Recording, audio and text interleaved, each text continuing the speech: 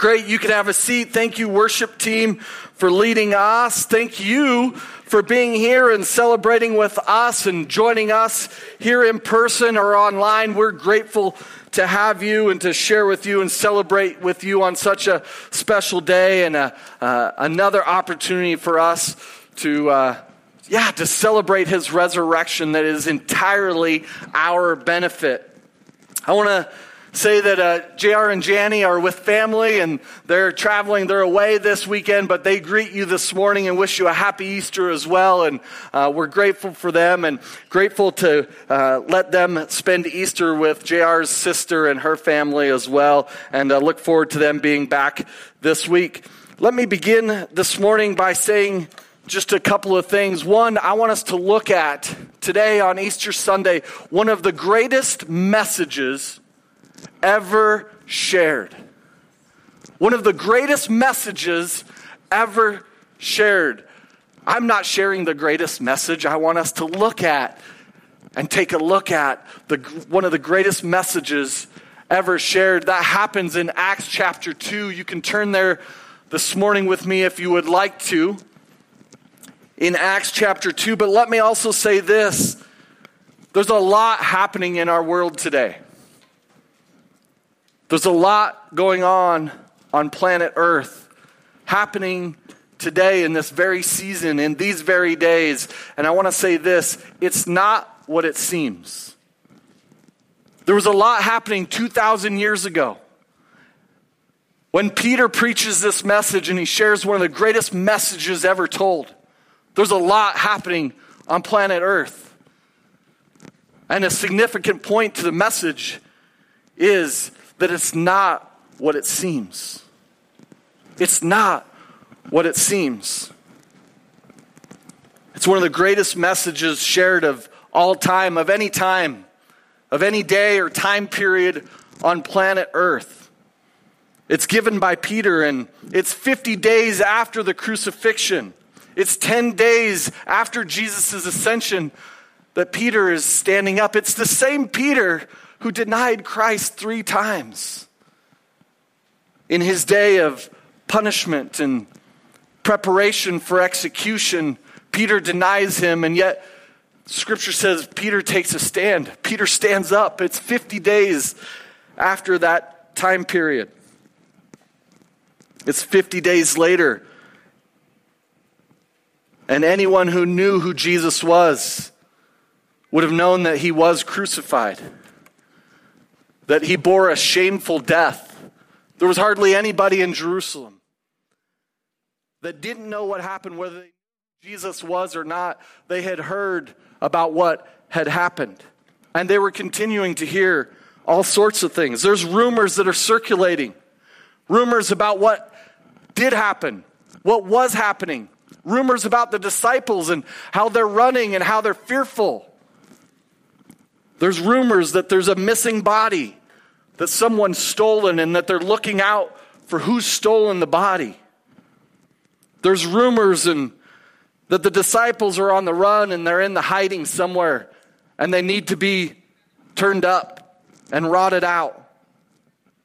There's a campaign going on, and it's a campaign around this missing body. It's a campaign that involves money. It's a campaign to thwart what had happened. And I just want to say it's not what it seems. There's a lot happening on planet Earth at that time. There's a lot happening today, and it's not what it seems. That's what we're looking at today. On the day of Pentecost, Peter's there in Jerusalem with the others to bring one of the greatest messages ever shared. It says at the beginning of Acts chapter 2, they were all together. They were all gathered together in one place, when suddenly a violent sound came rushing. How many of you heard those C-130s touching down a week ago here at our airport and taking back off, and that rumble over top of this Gateway Center facility here as we're having a staff meeting, I think on that Tuesday, and those things are coming over top, and there's a loud rushing sound that they're comparing to maybe a wind. Maybe it's like a jet over the city. But it also says in Scripture in Acts chapter 2, many others heard the sound.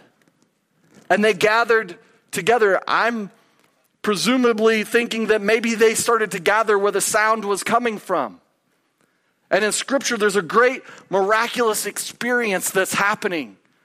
At the house that the disciples are gathered in, something miraculously is happening. Maybe this sound is coming from that spot because, again, it says that people from the city gathered around the house, and Peter and the others find themselves on the rooftop after they've experienced something, again, that's miraculous, something like tongues of fire upon each one of them. And as people gathered from around the city would have been full, celebrating the Passover, and there are people from many nations who are gathered around, but as they gather and they come there to that place, in that place, they're hearing their native tongue and their native language, and what's being spoken or what's being shared is somehow miraculously echoing in their own hearts, in their first tongue, in their first language. Something miraculous with this violent sound. And it's not what it seems. The people gather and they're beginning to wonder what's going on, what's happening. There's this mighty sound. There's this fire experience. There's this language experience. People are continuing to gather around, and yet there's these guys up on top of a rooftop. What's going on? And rumors circulate there. They're drunk. They've had too much wine. And you and I know it's not what it seems. Peter is about to bring his message. But before Jesus was crucified, it wasn't what it seemed. Even before the crucifixion, it wasn't what it seemed. As was customary, Jesus had to appear before Pilate, who was the Roman governor at the time. And even to Pilate, it wasn't what it seemed. Pilate and his very wife declared, this man Jesus, he's an innocent man. She says to him, have nothing to do with him. Have nothing to do with this innocent man. I've been tormented all day by dreams of this man. Have nothing to do with him. She declared he was innocent. Pilate, standing before the crowds, before the crucifixion, on that Good Friday, said, who do you want? Who do you want me to release? This was customary that coming into that weekend, he would be releasing somebody. And the two options are Barabbas, a murderous rioter, one who was in tyranny against the Roman Empire and the Roman government and was a terrorist and was executing and killing and taking out Roman soldiers. Pilate says, that option or Jesus? But he could have just as well declared, because he knew it in his heart, the innocent man, Jesus. And the crowd said, give us Barabbas. What's going on here? What's going on here? The crowd's chanting, give us Barabbas, crucify Jesus. Confused and perplexed, Pilate says, then the blood's on your hands. And ceremonially he washes his hands and says, let it be upon you, not upon me. It's not what it seemed. It seemed that Jesus should have been released. And that Barabbas deserved what he had done on so many others. But they released the murderous insurrectionist, and he was set free. But Jesus gave his life up for you and I to be the resurrectionist. When a man who was guilty was released and set free, and the innocent man said, I'll give my life for you and for you and for you. It wasn't what it seemed, but Jesus stood up. It wasn't what it seemed. When Jesus entered the city a week earlier, when he came, they threw him a parade. A boisterous parade, nothing that he had coordinated, nothing that the disciples were behind, but the people drew praise because Scripture said it would be so. Something rose up in them. The Roman Empire is going to be overthrown. This man's going to lead us. Maybe they were even chanting, "It's not what it seems," believing another thing. And Jesus went along with it. He endured the parade. He went through it, but perhaps some of those very people at that parade were some of the people chanting, "Give us Barabbas." Crucify Jesus. In a week's time, they were totally different. Certainly the disciples were a part of the parade, and certainly they were most likely hearing Pilate's judgment over Jesus. And many of them feared for their own lives, it says, and they hid. They hid themselves. But now, 50 days later, Peter's about to take a stand. He's about to stand up on a rooftop in the house of a city where the crowds are gathered around, and he's about to bring his greatest message he'll ever bring. Are you with me? I hope so. Acts chapter 2, verse 22. I think we have it for you on the screen as well. It says, after he's said many other things, Peter says this. This is where I want to pick up. He says, "Fellow Israelites, listen to this. Jesus of Nazareth was a man accredited by God to you by miracles, wonders, and signs which God did among you through him, as you yourselves know." Peter is revisiting Jesus in the crucifixion and what happened 50 days earlier to prove and to show it's not what it seemed. He's saying, accredited by God to you by miracles that you yourselves know. You yourselves know. Some of you witnessed what he would have done these days prior to his crucifixion. You yourselves witnessed miracles like we did. It's like saying, are you really going to argue with yourself? Who knows better than you of what you saw of Jesus? And Jesus did these miracles in front of everybody. He didn't hide it. He didn't do it to an exclusive club. It wasn't just at church on Sunday. It wasn't just in the synagogues. It was at banquets. It was in people's homes. He did the miraculous on the street and at a well. Even people like Josephus, who was a Jewish historian, writes of the miracles of Jesus. Pharisees credit Jesus and don't doubt for a moment of the miracles that he performed, as well as other unbelievers who spoke of them.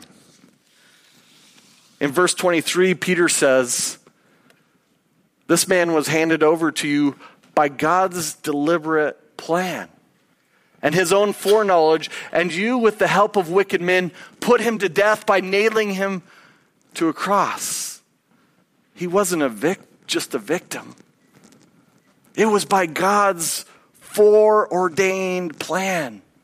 It was in God's control. It was with God's permission. It was with God's participation. It was with Jesus' own obedience and participation, but his contribution to what needed to be to fulfill God's plan.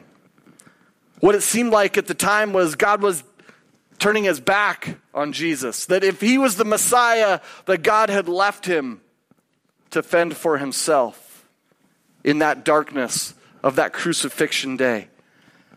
It seemed that Jesus had left and abandoned the disciples. It seemed like Jesus owed them, if he was the Son of God, much better protection if he was the King of the Jews. Jesus himself looks up to heaven saying, "Why? Why have you forsaken me? Why?" What must it have looked like those days?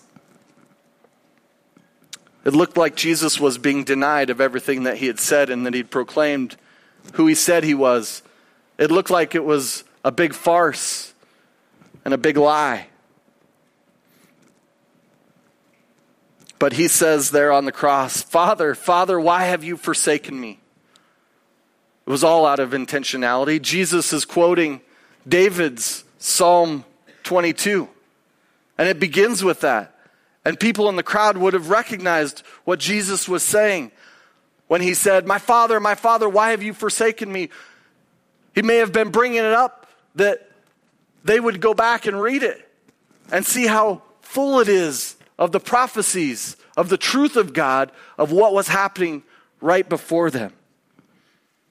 King David was writing these words and these scriptures, these verses, about 1,000 years in front of what Jesus was facing that day. David would be in a room in the palace, and he'd pick out a song that's already written, that already has a tune. And he would write about his relationship with God. And he'd write even revealing the relationship of Jesus Christ with his Father and what was about to happen on earth. Not knowing the time frame, but 1,000 years later. I want to share some more of those with you, some more of those prophetic psalms that detail Jesus' crucifixion, that details his hands and feet being pierced, that details how the people would cast lots for his clothing and how it ends. In Psalms 22:18 there it says, they divide my clothes among them and cast lots for my garment. I love how this Psalm 22 ends. Verse 31. Yep, there we go. Verse 30 says, posterity will serve him. Future generations will be told about the Lord. That's us. They will proclaim his righteousness, declaring to a people yet unborn, he has done it. He has done it, David writes. 1,000 years earlier, he writes about you and I, how the unborn will have his righteousness proclaimed to him, and how we will become the proclaimers. That's you and I. David's writing of 1,000 years before Jesus does it. Maybe go take a look at it for yourself this afternoon and think about David writing that. But think about again on the cross, Jesus starting with that first verse with all the emotion of his heart saying, my Father, why have you forsaken me? Peter is preaching, saying it's not what it seems. It actually absolutely is the fulfillment of God's intentional and purposeful plan. It's not a mistake. It's on purpose. It's the way it needs to be. In Isaiah 53, Isaiah's writing about 750 years before Christ. And Isaiah 53 is loaded with those details of the crucifixion.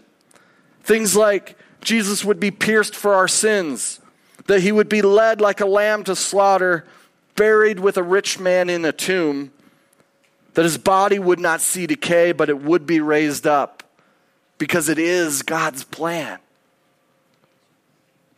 No other occurrence on the face of the earth has been documented, has been prophesied with such detail, and has been performed with such immaculate attention, because it had to be, because it was for the forgiveness of our sins.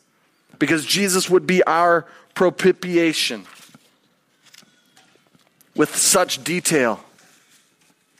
The women visited the tomb this morning, on this Sunday morning, and to go finish what had not been able to be finished on Friday and what couldn't be done on Saturday because of the Passover that was happening. They went back to finish the burial duties and the burial rites, their obligation, and to express their love to Jesus, and that tomb was open.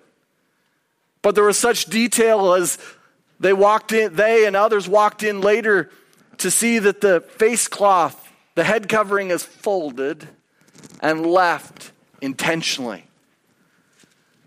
That the wrapped cloth and clothing is left there in the position like there was a body once inside of it, like you couldn't lay it other than having been a body in it who had left it.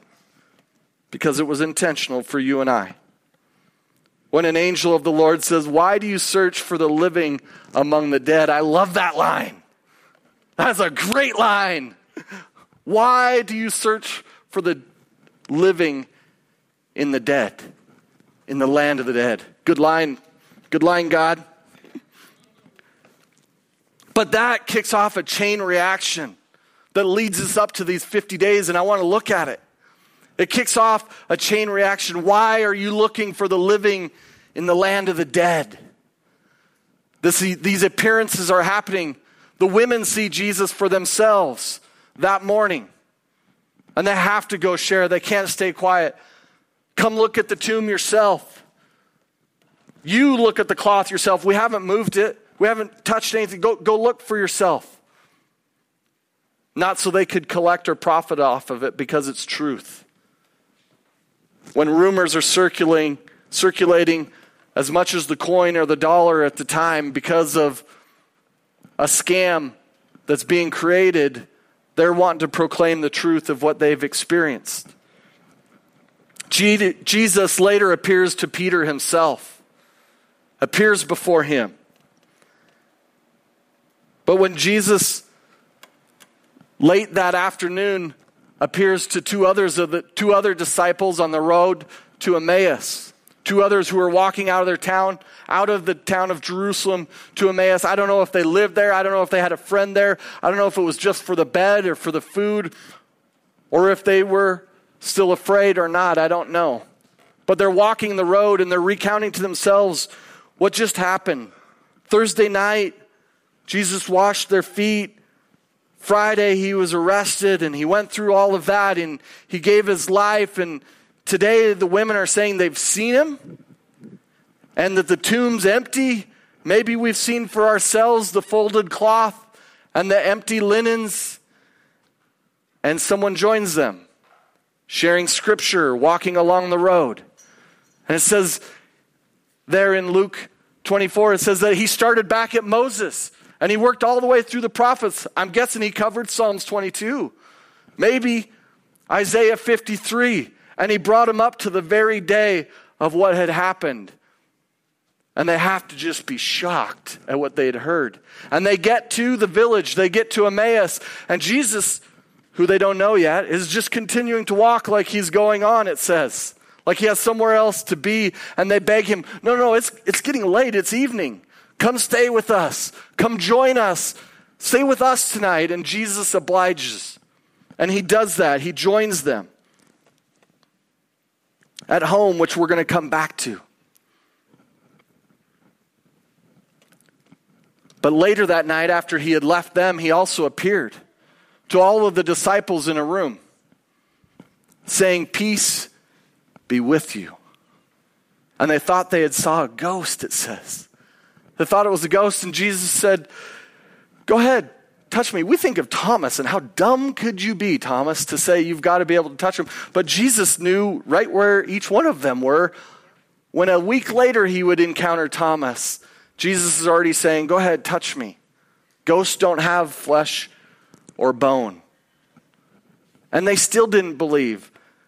And Jesus said, "Do you have any food to eat?" Ghosts don't digest food too well. "Do you have any food?" And they picked a piece of broiled fish and shared it with him. "Do you believe yet?" Wow. Today, on this day, all those things are happening and Jesus is appearing. I want to pick up the story in verse 44, if you can put that on the screen, verse 44. In Luke chapter 24, he said to them, he's talking to the two disciples that he's gathered with, that he's gone to the village with, walking on the road, and he's joining them for the evening. He says to them, "This is what I told you while I was still with you. Everything must be fulfilled that is written about me." Now wait, what? In the law of Moses, the prophets, and the Psalms, Jesus is beginning to reveal himself to those two. In the next verse, he says, "Then he opened their minds so they could understand the scriptures. He told them, this is what is written. The Messiah will suffer and rise from the dead on the third day." in the next verse. And repentance for the forgiveness of sins will be preached in his name to all nations, beginning at Jerusalem. You are witnesses of these things. So when Peter is on the housetop and he's saying, you know of the miracles I'm speaking of, it's like this. It's like, can you even argue with yourself? You've seen for yourself, this is not normal. I know it seems this way, but it's not as it seems. As I mentioned a week later, Thomas has his encounter. He's with the disciples now, and Jesus appears in the room again. And Thomas had already said, I would have to see it to believe it. I'd have to touch it. I'd have to put my hand in his side. Go ahead. You're welcome to. Over the next 40 days, Jesus appears to more than 500 believers. To more than 500 other people. Jesus appears not as a ghost, but in his body form. But now, he's even more like God than he was when he was in his pure earthly, born in a manger as a babe body. Jesus is not a ghost. He's in body, but he's the resurrected Son of God. This leads us to these 50 days after crucifixion, when Peter stands up with the powerful message. The powerful message that he's sharing from the rooftop. And we know it's not as it seems.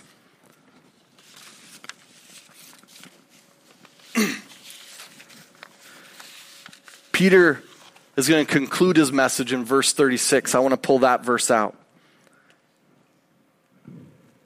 And for a moment, it's a message to all of us. Just as it's a message to all of those gathered around the housetop, the crowd that's gathered, they may have not all been at the crucifixion. They may have not all been before Pontius Pilate. They may have not all been at the parade that had happened 10 days ago. But there they were standing these 50 days after crucifixion, wondering what's going on, what's this rushing sound? Why are these men on a rooftop?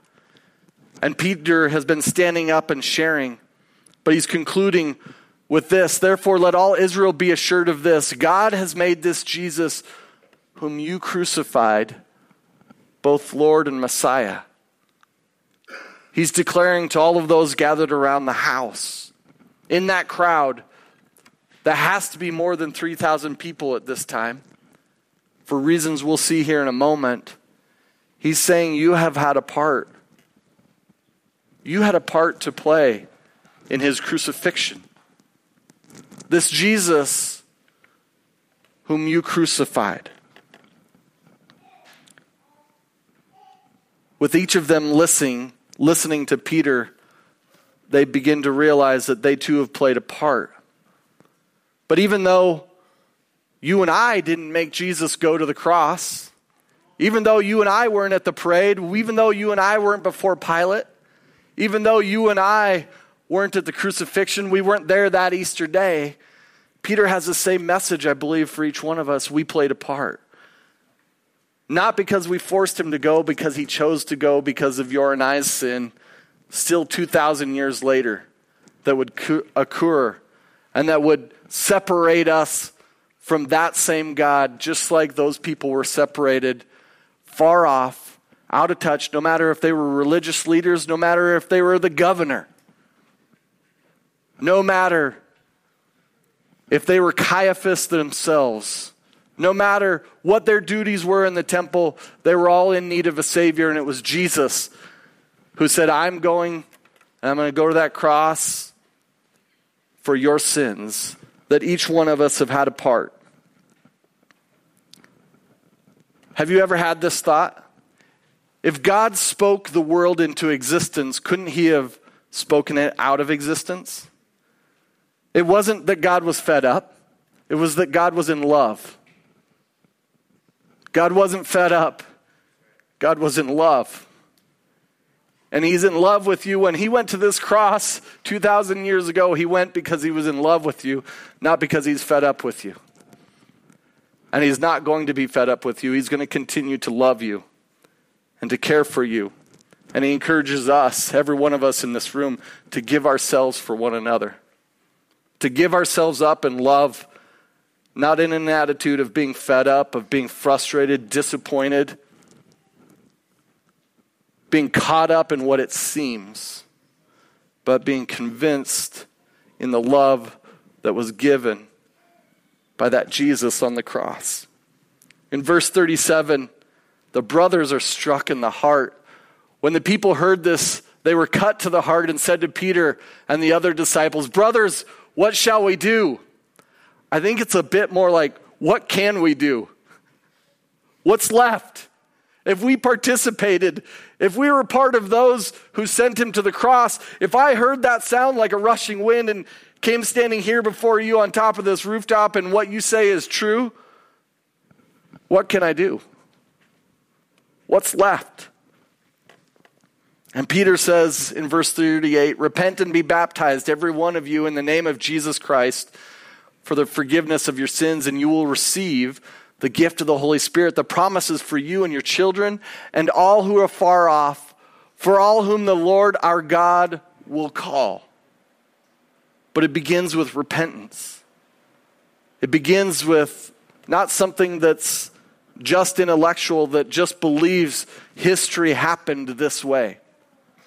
That doesn't just believe that Jesus was a real person or a real character. It's something, it says in Scripture, they experienced something in their heart. There was something different that happened in their heart that day that changed the way they not just believed, but the way they lived, the way they saw life, the way that they would discontinue to believe that it seems one way and that's just the way that it is. But that they would allow God to have lordship in their life. That they would allow him to take their sins with the work that he had done on the cross, that they would give those and they would give up their lordship, the control of their own life, and they would let God begin leading them just as he was leading Peter, who stood up that day. These men, how could they be trusted? How could what they're saying possibly be true? It's true because of years and years of prophecy, of details that did come forth and that did happen. They could be trusted and believed because many people, not just the 12 of them, saw Jesus' miracles. But their lives lived out and given up. Those men, you can look up all 12 of them. All 12 of them sold out their life for the resurrected Jesus Christ. They thought they had sold out their life when he was with them, when he was performing miracles, when he was teaching them, when he was giving them a wild trip across the ocean. But it was nothing like they would give the resurrected Jesus Christ from what they had experienced, what they had learned, and how he walked and lived amongst them. They gave themselves to him and to the truth that he held. Today, I want to encourage you, before we take communion, as we get ready to take communion, two things. If you've never experienced something like that, like these people experienced in the following scriptures there, it says that 3,000 people repented and were baptized that day at the message that Peter gave from a rooftop, surrounded by his friends and the disciples of Jesus Christ. The resurrected Jesus, 3,000 of them repented. And I would like to know, I wish, don't we all, how many thousands upon thousands upon thousands have done that today. You're not alone. And any of us who have done that in this room, we know what you might be thinking and how you might be feeling, because we too have had that kind of encounter one day where we realize, I've believed that Jesus was real. I haven't denied him. I haven't done anything against him. I haven't really sent him to that cross. I didn't do it. And yet, we've come to the place that I'm sharing about where we realize we have been a part of it, and he did it willingly and lovingly for me. I'd encourage you to begin that process, to pray with someone on the prayer team who's going to be available this morning. Maybe someone here that you know, to pray a prayer and to welcome Christ into your life and his lordship into your life. But maybe you've also heard me saying that it's not what it seems, and there's circumstances in your own life that I have to remind myself often. That is a message of Easter. There's many messages of Easter, but that is a message that it's not what it seems. And even as I live my life out and I think of my circumstances, that I have to think it's not just what it seems. God's bigger than my circumstances. God's doing something in my life, and it might be uncomfortable. I might not even know what to do, but it's not that God's lost. He's in control. And he's working good love into my life. Good truth and love that leads somewhere, that is going somewhere. I might not know where I'm going, but God knows exactly where he's taken me, and I want to follow his lordship in my life. If you're thinking of some of those situations or circumstances in your life, I want to encourage you to pray with a prayer team member as well. We're going to take communion together. In this next song, would you stand with me? You're welcome to come up front and to grab, there's either juice or wine and a piece of bread, and make your way back to your seat. We're going to take communion together. So if you would, stand with me and begin receiving the elements.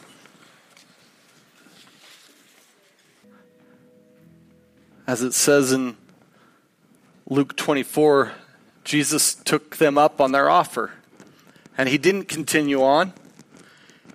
He went to their home. And they said, it's getting late in the evening, we should eat. Let's sit down at the table. In Luke 24:30 it says, when he was with them at the table, he took the bread and he gave thanks. He broke it with those two disciples. This evening, on Easter Sunday, he sat with them. After sharing from Moses through the prophets to that day, he took the bread and he broke it and he gave it to them. He may have said something like this: take and eat. This is my body. You can take the bread. In verse 31 it says, then their eyes were opened and they recognized Jesus. He disappeared from their sight. Then he appears to Peter somewhere in the moment that they're running back to Jerusalem to go tell the disciples they too had seen Jesus, who the women saw, who the others saw that day, and who the disciples were about to see, but he broke bread with them. Maybe they paused to finish it even though Jesus had left them. In Matthew 26 it says,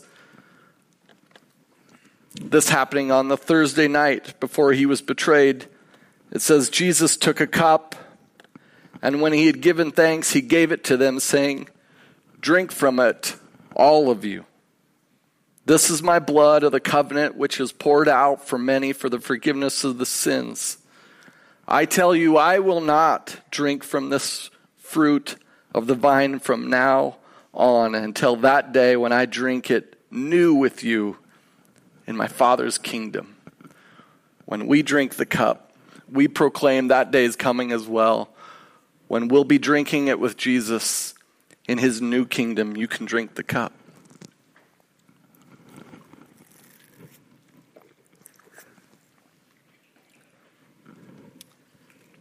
Luke 24:35 says, those two disciples told what had happened on the way and how Jesus was recognized by them when he broke the bread.